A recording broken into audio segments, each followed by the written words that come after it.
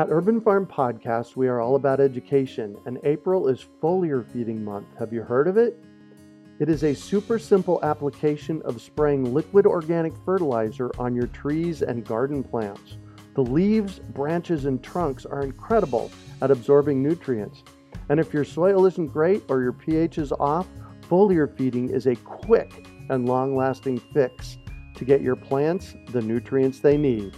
Want to learn more? Join us for our free online webinar on how to apply this amazing process to your gardens and fruit trees. Visit urbanfarm.org to sign up. That's urbanfarm.org. Greetings, urban farmers, gardeners, and healthy food visionaries. Greg Peterson here, and welcome to the 273rd episode of the Urban Farm Podcast, where 3 days a week we work together educating and inspiring you to become part of your food revolution. Raising farm animals in your backyard is not just rewarding, it's actually easier than you think, especially if you have Kari Spencer to help you get prepared. Just text chickens to 33444 or visit backyardfarmanimals.com to receive our free webinar on how to grow chickens, goats, and more, promote biodiversity, and put your backyard animals to work. On today's podcast, we have someone who is working with the busiest workers in the food revolution.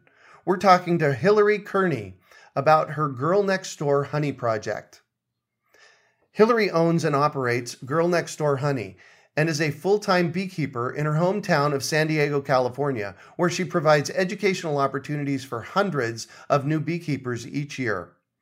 She is the author of the blog Beekeeping Like a Girl and maintains a popular Instagram account with over 42,000 followers around the world who are inspired by her beekeeping exploits and unique business model. When she's not rescuing beehives, teaching classes, photographing bees, or managing one of her 60 colonies, she's sleeping and dreaming of bees. Welcome to the show today, Hilary. Thanks so much for having me. Oh my gosh, absolutely. So I shared a bit about you. Can you fill in the blanks for us and share more about the path you took to get where you're at today? Yeah, it really started with a bucket list that my boyfriend had, now fiance at the time, on his wall. And one of the things on there was all this crazy stuff like ride my bike across the country, said he wanted to get goats, and then beekeeping was on there. For whatever reason, I just grabbed onto that beekeeping part. And for his birthday that year, I bought him a beekeeping book, and then I read it just to make sure that it was good. And I basically just fell in love with bees. I just thought they were so interesting. I started researching them like crazy, and then I got to the point where I just needed to get bees to find out more. So I moved back home to San Diego, and I was living with my dad at the time. He has a really big backyard, and he does some like woodworking stuff. So he hooked it up and made a hive for me. And, oh, nice. Yeah, and then I just put an ad on Craigslist that said, if you have bees, I'll come and get them. Oh, wow. Did that work? I immediately got a call from someone, I think that same day. And so I went out and caught a swarm and started doing it. And then everyone found out that I was doing it and they thought it was cool. And people started asking me to do things. You know, can you teach a class? Can you visit my school? Can you, yada, yada, yada. Can you remove these bees? You know, so people started coming to me and it got crazy. I was working a 40-hour-a-week office job, and I was doing like swarm catches and interviews with the news on my lunch break. Nice. Yeah. And so then about 3 years ago, I finally left the office job and started doing it full time, and it's been great. Wow. All right. So on your website, Girl Next Door Honey, I would really encourage everybody out there to go to girlnextdoorhoney.com and watch this amazing 4.5-minute video with Hilary. You just knocked it out of the park as far as I'm concerned. And my question for you is, I would have guessed that after watching this video that you had been keeping bees since you were 2. So I want to know how long it's been. When did you buy that book for your boyfriend and realize, oh, that's not for him, this book's for me? I bought him the book in 2008. And so that's really when I started researching. I didn't actually get bees until 2010, early 2010, I want to say like February. Wow. And so in watching this video, you have this amazing palette different things that you do. Tell us about all of the different things that you do and how you share this. So a lot of it is around education. So I do classes for new beekeepers, and I also do tours for the public. So I realize there's all these people who want to be beekeepers and they want to learn, but then there's all these other people who just want to have this cool experience. So I put them in a bee suit and I take them to my hives and we get to actually look at bees and learn all about how honey is made and all the cool stuff about bees. And then I do classroom presentations. So I actually go to schools and I bring bees with me and we play games. And I created a game as part of this program that I sell on my website now. It's called The Story of Bees. And the kids get to pretend to be a swarm of bees and run around and buzz and, make noise. So I do that. And then I also do just a lot of one-on-one consulting with new beekeepers. Wow. I do bee removals. And I do a hosting program where I place hives in people's backyards. Oh, yeah. And manage them for them. So, wow. Well, I'll take a hive. Will you bring one over to me in Phoenix? It's a little far for me. Yeah. I have to tell you, I found you a couple of months ago, and it was like, wow, we've got to have this young lady on our show. And young lady, when I say young lady, I would have guessed from the organization of your business, like I said, you'd have been doing this for 20 or 30 years. You've been at it for 8 years, and you're a young millennial-ish.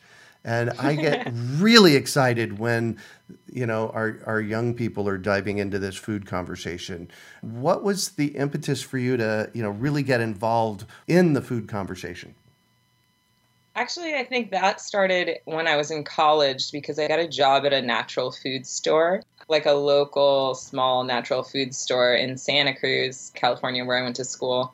And it just changed the way that I saw our food, where it comes from. It just brought a lot of awareness to all those issues. I had a vegetable garden when I was in high school that I was really into. My dad and I did a little vegetable garden. And so that I guess that's where it really started. But then I didn't understand all the issues until I started working in the grocery store, and then that really connected me. Got it. Wow. And then you just took the ball and ran with it. Yeah, and then, then it was kind of something that I'm like interested in, passionate about, and bees are obviously a part of that. And so I think that's, they're all pieces coming together. Yeah, I love that. Love that. So in your video, you talk about finding real honey and eating real honey. What are you talking about? Isn't the honey that I buy at the grocery store real? Yes and no. So the deal with the honey in the grocery store is it's been just tampered with so much that I wouldn't even call it honey anymore. So a lot of it has been heated up. A lot of the big honey companies will heat their honey so that it packages more easily because the honey flows a lot quicker through machinery and that kind of thing if it's thin and warm. Right. But then they're also heating it up to slow the crystallization process. So when your honey gets all, hard in the jar like that, a lot of consumers don't like that. So when you kind of cook it, it takes longer for it to crystallize. So it's kind of silly though, because when you let the honey crystallize naturally, a lot of times it comes out really creamy and nice. I know. And so the longer it takes to crystallize, that when it finally does crystallize, it's very unpleasant, like a rock, which is what you're used to seeing, from the honey you buy in the store. So you kind of associate these negative, this negative texture you don't like with crystallization. But if you were to just let the honey do it naturally, it's actually really buttery and kind of cool. You spread it like a jam. Yeah, I actually like crystallized honey. I do too. Yeah, a lot. So let's talk urban beekeeping, and I want to know how popular it's become. Well, I can tell you that my classes are pretty much always full, and I do them monthly. And I constantly get messages from people all around the world who want to start beekeeping or just started beekeeping. The queen breeder that I'm connected with in San Diego area has told me that their business has definitely changed in the past 10 years from almost exclusively, commercial beekeepers ordering huge numbers of queens to a lot of 1s and 2 orders, for smaller hobbyist beekeepers. Right.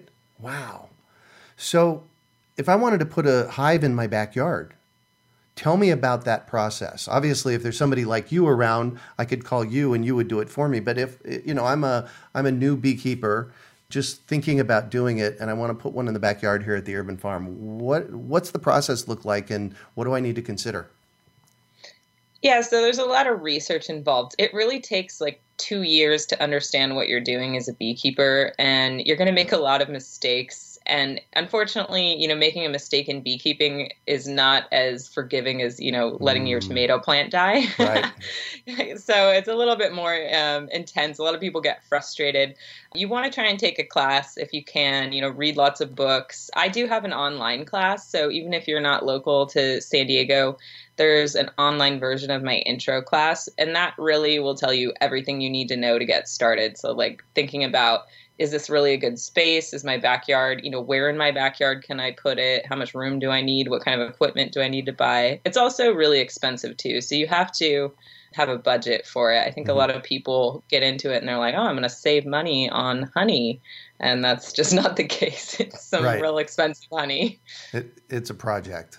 Yeah. It's a project. Well, and I guess that's the way we're going to find our own real honey, though, too, is that we're going to either grow it ourselves or we're going to get it from one of our bee farmer friends, right? Yeah, you really have to just know a beekeeper at this point, because that honey in the store, I didn't even say this, but it's also sometimes cut with like corn syrup, and they strain all the pollen out too. So it's really not honey anymore. Yeah. Well, I actually have a bee farmer here in Phoenix. His name is Verl. And he's, getting up there in age, but, a couple times a year, I'll go get a gallon of honey right from him. And often I pull it out of the honey container while we're standing there. It's pretty cool. Out of the comb? What he does is he extracts it out of the comb, and then he has it in a large stainless steel container with a tap on the bottom of it. Oh, so you get to pour your own. That's cool. Yeah, exactly.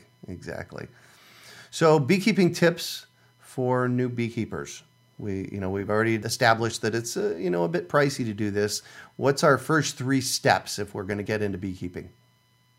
I guess establish, whether you have a good space for it. Do a little research, find out the local laws in your area, if you're even allowed to. You might want to get tested to find out if you're allergic to bee stings or not. I've had some people, spend all this money and time investing into it, and then they find out they're allergic and they have to give it up. And then deciding, what kind of hive you want to get is probably the next thing. There's a couple of different designs, and they're all pretty cool. I mean, it just kind of, whatever grabs you, I would say, go for it. There's a lot of pros and cons to each one. Mm-hmm. And then you have to get your bees. So that happens in the springtime. A lot of people decide, at the end of summer, they want to get bees. So I wouldn't recommend starting your colony at that point. You probably want to wait until spring. So if you decided right now, listening to this, that you want to be a beekeeper, that's fine. You can start researching and gathering your equipment. And, it takes a while to get all that stuff together. Yeah, take a class. Yep.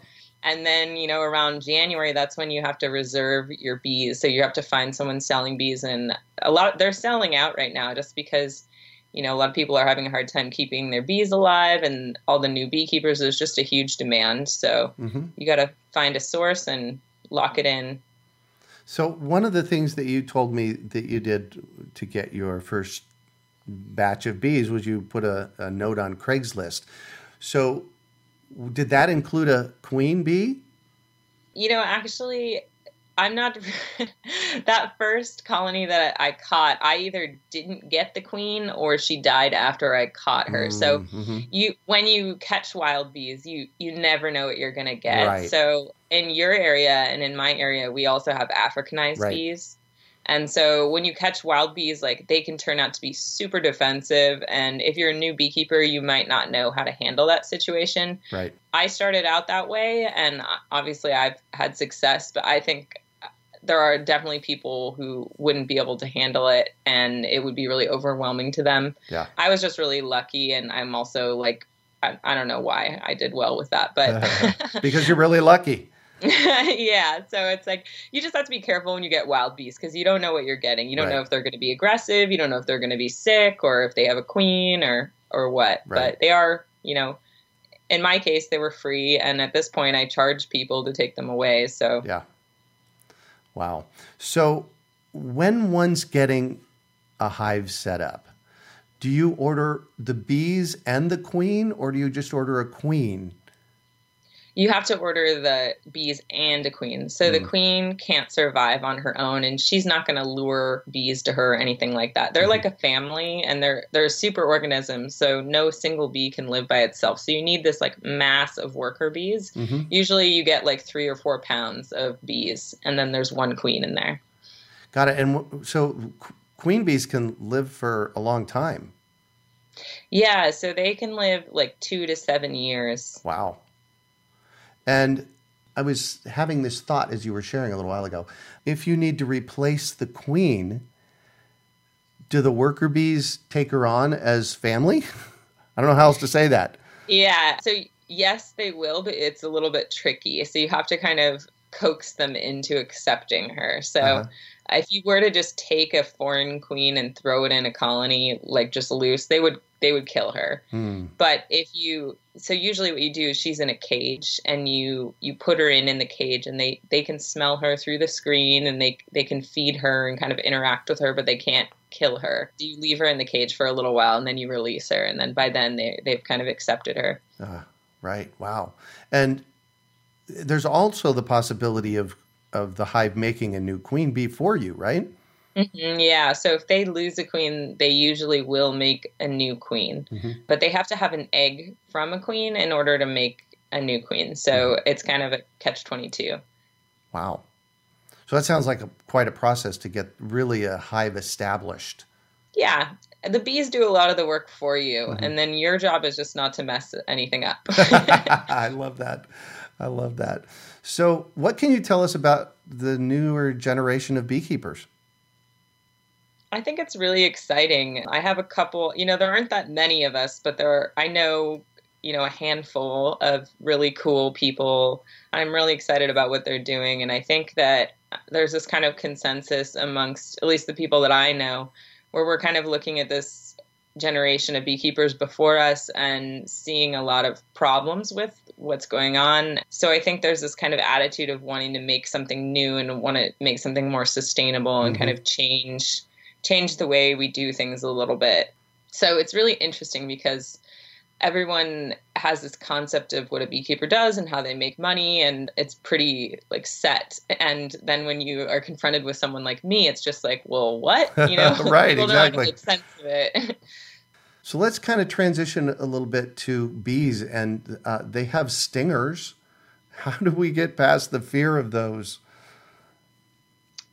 I think just learning more about them helps people get over their fear. So I've had a lot of people who follow me on Instagram reach out to me and say, I was afraid of bees, and then I started following you on Instagram, and now I just have so much respect for them. I think they're so cool. I'm really not afraid of them anymore.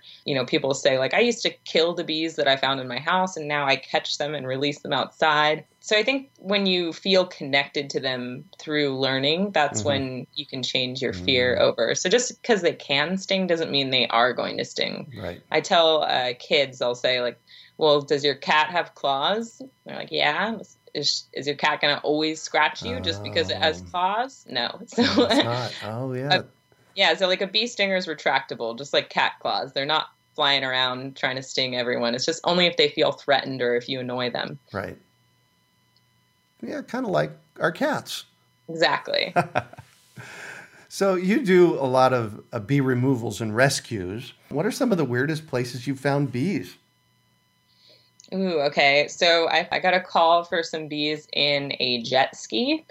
That was pretty fun. Oh, interesting. They were inside like the engine cavity, and we couldn't really take it apart. So there were only like a few panels we could pull off. So I really had to like reach my arm back in there and just grasp at them to try and get them out. I did get the queen in that situation. That was pretty awesome. I also had bees inside of an elephant statue. There was a little garden art statue, and it was just full of bees. Wow. So we had to saw it open and get them out of it. It was really, the pictures look really surreal, like a Dali painting or something. Wow. And then most recently, I got to remove some bees from the San Diego Zoo right in the middle of their koala exhibit on a Saturday with everybody watching. Wow. Yeah. How cool. Before we travel on, I want to go to this video, and I'm actually a fan of pinup art from the 20s and 30s. And there's a piece of art on this video that is it's just beautiful. And when I asked you about it earlier, you said to me what? Yeah, I painted it. Wow. You're actually a great beekeeper and a nice artist. This is Thank you. Yeah, it's a fun piece of art. It's a fun piece of art. So I'm going to shift on you, and I'd like for you to talk about a time you failed, how you overcame that failure, and what you might have learned from it. Okay, so going back to that first swarm that I caught, when I brought it home, I put it in what's called a topper hive, and I was so excited. I would just lay on the ground and just watch the bees fly in and out for hours. I would peek in and see what they were doing. I was like constantly monitoring it, but I didn't really understand what I was looking for. I never actually like looked in the combs to see what was in there. I didn't really understand what I was seeing. So what ended up happening is that they didn't have a queen, and they ended up slowly declining until they just collapsed. So because I kind of made the assumption that because they were flying in and out and they were building comb, that everything was good, that they had a queen, because I didn't make the effort to like learn what I was looking at in the comb. So once they started declining, then I realized something wasn't right, and I started researching more, and that's when I realized the signs that they didn't have a queen. So that was my first failure. And I learned a lot. I learned how to recognize that there's a queen, and I learned that that's something you should do every time you go into your hive, because at any point you could lose your queen, and you have to fix it quickly. Otherwise, it's too late, and you can't really do anything about it. So beekeeping, I would say the entire experience has just been a series of failures, and then learning from those failures. I didn't have a mentor or anything, so I'm totally self-taught. So I definitely made a lot of mistakes. I always tell my students that you're going to make mistakes, and it's okay, because you're going to learn something from those mistakes. Right. Wow. So what do you consider your biggest success? I think just being a full-time beekeeper and being able to survive in San Diego, one of the most expensive places to live, as a beekeeper. I'm pretty proud of that. Cool. And what drives you? Bees. I just love them. They're so cool. I just have a love for bees. Yeah. What is that? Tell me a little bit more about that. It's so hard to explain. It's just like the fact that we don't know everything about them. I just think it's so interesting. They're so complex that they have this whole system of organized labor. They all have these different jobs that change based on their age. So the first jobs they do are inside the hive, like cleaning and taking care of the baby bees and making honey. And then they kind of graduate to these outside jobs, like guarding the entrance and foraging, collecting stuff from flowers. So one study that I read said that when you take away all of the young bees in the hive, the older bees, some of them will revert back to their old jobs and start doing the younger bee jobs of cleaning and taking care of babies. But then what's even crazier is that their brains actually started regenerating, like getting younger, and their cognitive abilities like improved. Oh, wow. Yeah. So there's stuff like that, which is just mind-blowing. Yeah. They can recognize human faces. They do math. They have dance-offs. The queens have like a battle to the death. So there's just all this crazy stuff that happens in there. Yeah. So what can you tell us about hive mind, or the hive process? So the bees, they're, like I said before, they're super organisms. So even though they're these individual animals, they kind of live as one big animal. So when they make decisions, it's kind of like they're all making them together. Like they're all little neurons firing as one brain. Oh, interesting. So we still don't understand everything about their decision-making processes, but it's pretty complicated stuff. Wow. So if you could recommend one book for our listeners, what would it be and why? I really like the book Honeybee Democracy by Thomas Seeley. And this is something I think anyone could enjoy, even if you didn't want to be a beekeeper, if you just want to learn cool stuff about bees. It's written by a researcher he's really pioneered a lot of what we know about the swarming process, which is when the bees split in two and half of them leave to go make a new home somewhere else. So he figured out, how they do it, why they do it, and like incredible details. So it's really interesting to read about that. Nice. Nice. And what one final piece of advice do you have for our listeners? I would say if you're interested in helping bees, you don't necessarily have to become a beekeeper to do that. Mm-hmm. The best thing for you to do at home is really to plant a pollinator garden. And planting native plants is really the best thing you can do. So if you just do a search for like native pollinator plants, you're not only going to be helping the honeybees, but you're going to be helping a lot of the native bee species, which are in a lot more trouble than the honeybees are, in my opinion, because honeybees have beekeepers who are keeping them alive and worrying over them. And the native species are facing the same problems, but nobody's taking care of them. So when bees have a lot of food, they can overcome a lot of the challenges they're facing. And I think if everyone went out and planted something in their gardens, it would really make a difference. Well, perfect. Thank you so much for joining us on the show today, Hilary. Thanks for having me. Absolutely. So before we go, I want you to tell us about the different products that people can purchase on your website. Yeah, so for anyone who is an educator out there, I have these posters. I have an educational poster set with like these big, great images of bees and details from inside the hive. And then on the back, it has an outline of what you can talk about with like fun facts and, questions for kids. So it helps you create a presentation to teach people about bees. And then it also serves as like a visual aid. And then I also have the game that I mentioned, The Story of Bees, where the kids learn about bees. If anyone's a beekeeper, I have hive inspection notebooks that I just made. Oh, nice. Yeah, so it's like a template for recording information when you're in your hives, which is really useful if you're a beekeeper. Mm-hmm. And then I just have some T-shirts and stuff. Cool. And you have a online beekeeping class. Yeah, and I have the online beekeeping class. So tell us a little bit about that, please. So that's really you can know nothing about bees. You could take that class and be like, I don't even know how to tell the difference between a bee and a wasp. And you can walk out of it with everything you basically need to know to get started keeping bees. It's 2 hours and 20 minutes of me talking to you like I'm in your living room and showing you videos and pictures and explaining everything you need to know. Nice. And your website? girlnextdoorhoney.com. And how can our listeners find you besides there? You can email me, which is girlnextdoorhoney@gmail.com, or you can message me on Instagram, which is girlnextdoorhoney. I have a Facebook page, also girlnextdoorhoney. Perfect. You can find show notes from today's podcast at urbanfarm.org/girlnextdoorhoney. Well, that's it for today. Thanks for joining us on the Urban Farm Podcast. Raising farm animals in your backyard is not just rewarding, it's actually easier than you think, especially if you have Kari Spencer to help you get prepared. Just text chickens to 33444 or visit backyardfarmanimals.com to receive our free webinar on how to grow chickens, goats, and more, promote biodiversity, and put your backyard animals to work.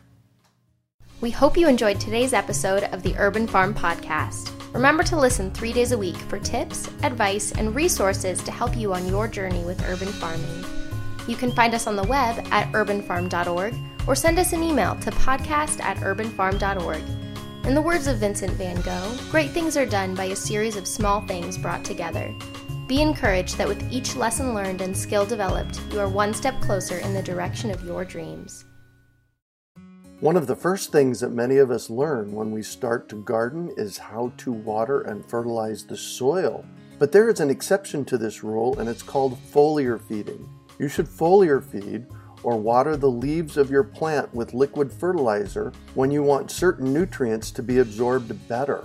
Not only are the leaves great at uptaking liquid fertilizer, if your soil isn't very good or your pH is off, foliar feeding can help your veggies and fruit trees quickly get the nutrients they need to thrive.